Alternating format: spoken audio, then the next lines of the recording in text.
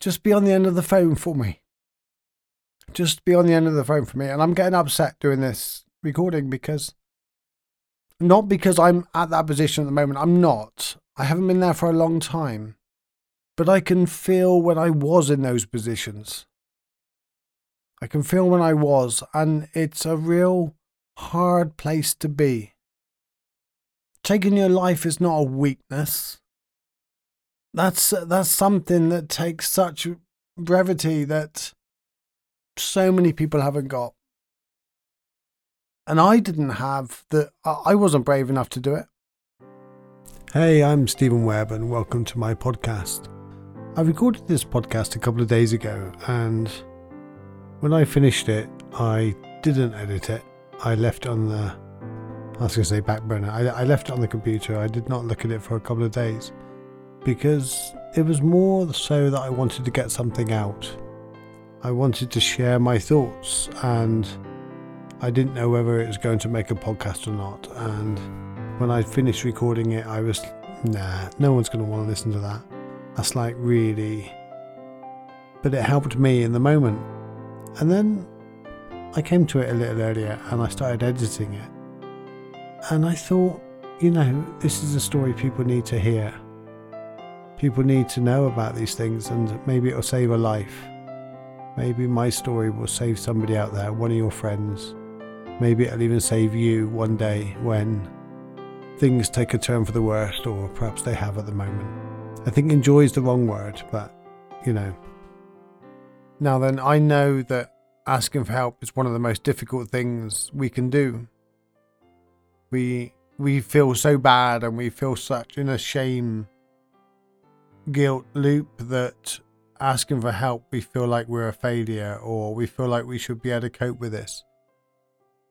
We feel like our problems are nothing compared to other people's. Well, that's just all the bullshit we tell ourselves. Let me tell you something. Whatever you're going through right now, whatever your friends are going through, what you've been through in the past, or what you may go through in the future, it's relative to you, and don't compare your troubles to somebody else. There's always someone worse off. There's always someone better off. But what you don't know is what muscles they've grown to deal with those things in their lives. I want this podcast to really reach those people out there that just sometimes feel like giving up, and sometimes feel like the pain is way too much to bear any longer.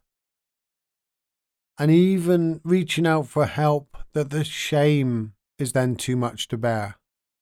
Shame is the lowest of low feelings. When we get that low, that we feel shame, we don't see any way out. The last thing we want to do when we're feeling that low is to ask for help. And I want to share a couple of stories of when I attempted suicide, and the next time when I wrote the letter and left home to kill myself. I'm going to share with you what stopped me doing it. But before that, I'm Stephen Webb and I'm your host, and this podcast may be of a somber mood, but it's really important and it needs saying. I'm not even going to do my normal introduction. Let's just get on with the podcast. We suffer. To be a human means to feel things. And the more pain we go through, the deeper we feel things. As if we go through problems as a child, we grow empathy. Growing empathy means we feel our pain, we feel other people's pain. The more we wake up spiritually, the deeper we feel hurt. We really do. The most difficult thing I found with being paralyzed is asking for help. Hey, I need help. And one of the really important lessons that I've learned is people want to help. But we have our own lives. We're doing our own thing. We don't always see when somebody else is suffering. So I'm sorry to all my friends out there that are suffering at the moment. I'm sorry. I don't overly know you are suffering. But if you are, and you don't say, I need help, I don't know what to do, unless you tell me, I cannot sit with you, I cannot be there because I don't know. It's not because your friends don't care. It's not because we're wrapped up in our own lives so much that you're irrelevant to us. It's the fact that sometimes we don't know. If it's not on our awareness, if you don't bring it to our attention, we're not going to know you are suffering. And people want to help. And this is on a slightly different subject now, but I remember it was one of the very first times I was out in a wheelchair. About 12 months after I broke my neck. It was the summer of 1992. And I was at an air day in Farnborough. And it was a really hot day. It's crazy hot. And there was a big queue for people queuing up to get to sit on a fighter jet. And I was really envious. I was like, oh, I'd love to go and sit in that fighter jet. And someone was pushing me around because I wasn't in an electric wheelchair at that point. So someone was pushing me around. And I watched them for a while, watched a few photographs taken and all.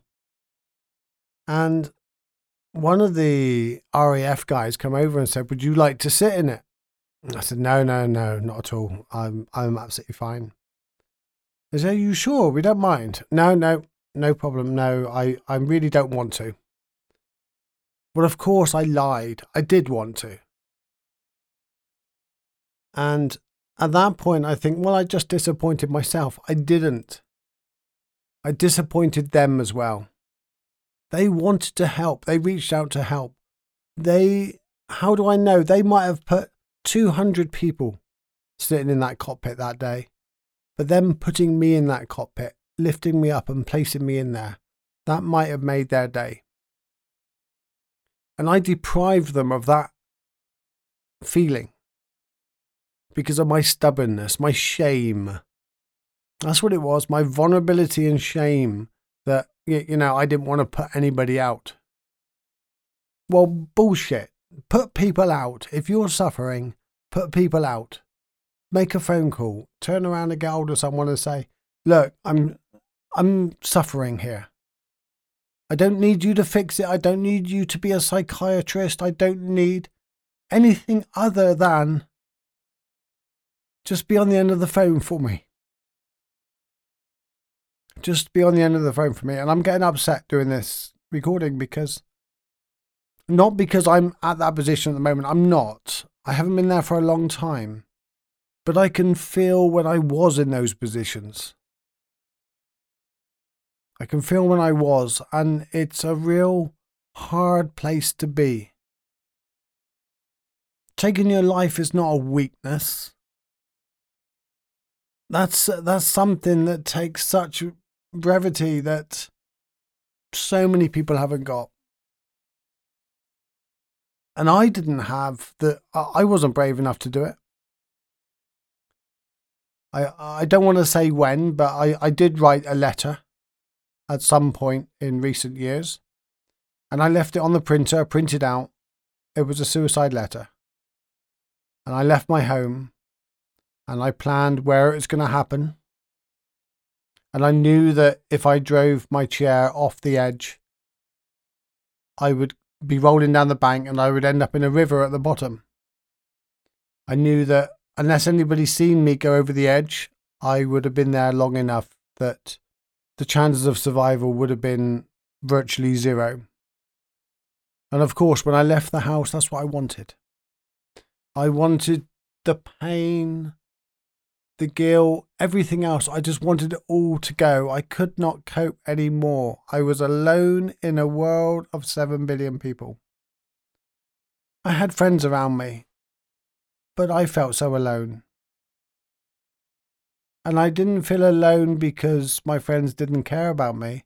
I felt alone because I did not tell my friends I was suffering.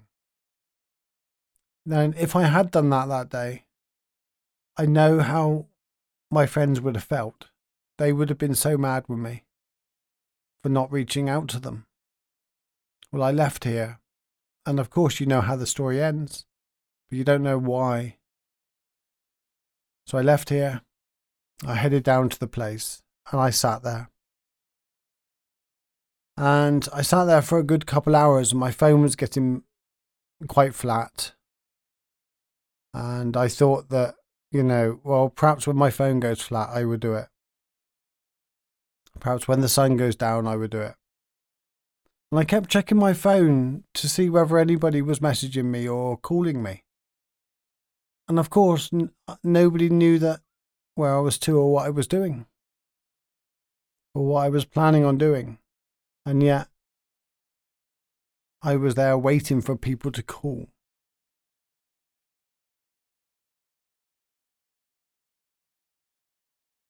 And then it started to get a bit cold, and I made the decision that, right, I would do it in 10 minutes. I'm going to spend 10 minutes thinking about all the good things in my life and what I've enjoyed in my life. And then I would do it, because at least I will have a good memory. So that's what I did. And after a few minutes, I kept going back to one vision. And that was the vision of my daughter, right at the front, in front of everybody else at the funeral. And her face and the tears down her eyes. And I realized in that moment that I could not do that to her. It wasn't about being selfish. It wasn't about all that. It was about that I loved her. And that meant, and then it flipped around suddenly, because that meant I had something to live for. I wasn't alone in this world. Someone was going to miss me. And then I realized lots of people were going to miss me. And I realized my life wasn't that bad that week. And I decided that, well, if things don't improve, maybe I'll come back next week. So I came home and I come through the door. Nothing had changed. It was okay. But everything had changed for me. There was this sudden change in, I wanted to hug my daughter. I wanted to suddenly live. I wanted to see more days. The problem is with death, it's final. It really is final. And there's no coming back from it. There's no second try. And nothing is permanent either. Not your pain, not the hard times, not the good times either. Nothing is permanent. Everything is in a state of fluid flux. The good times will come and go. The bad times will come and go. Just hang in there. Ask for help. Phone your friend. And don't phone your friend and say, I need you to help fix my life. You know how to fix your life. You know what you got to do. It's not about that. It's really about having a friend to just sit there with you and listen. Not to fix you, not to come up with any suggestions, not to go, oh, let's go and do this, let's go on holiday. Stop.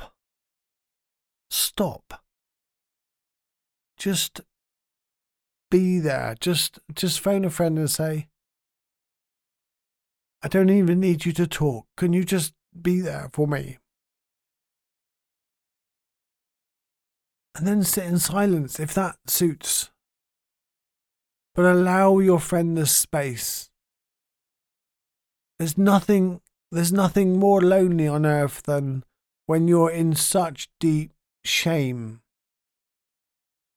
that you cannot open up to vulnerability because you think you're going to be ridiculed from, well, just completely.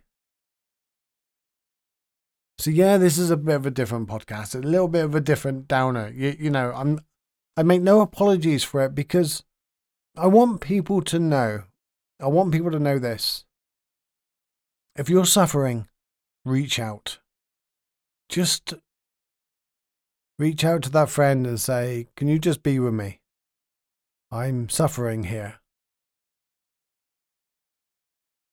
So thank you for bearing with me on this podcast. And I do know it's different, and I do know it's not so upbeat, but I think it's really important to let people know that they're not alone in this world. And you're not alone. You don't have to suffer alone. And even if you don't think you're going through problems now, one day you'll have problems. I'm sorry. That's the reality of life. You know, if you've gone through life so far and you've never had any problems, really good luck when you get problems, because you will really struggle. If you've been through life and you've got through your problems, congratulations, you've built the muscles to help you deal with it later. And remember, not every problem needs to be solved. Not every problem is there to be got rid of. Suffering is part of the course. Suffering is no worse than any other kind of pain.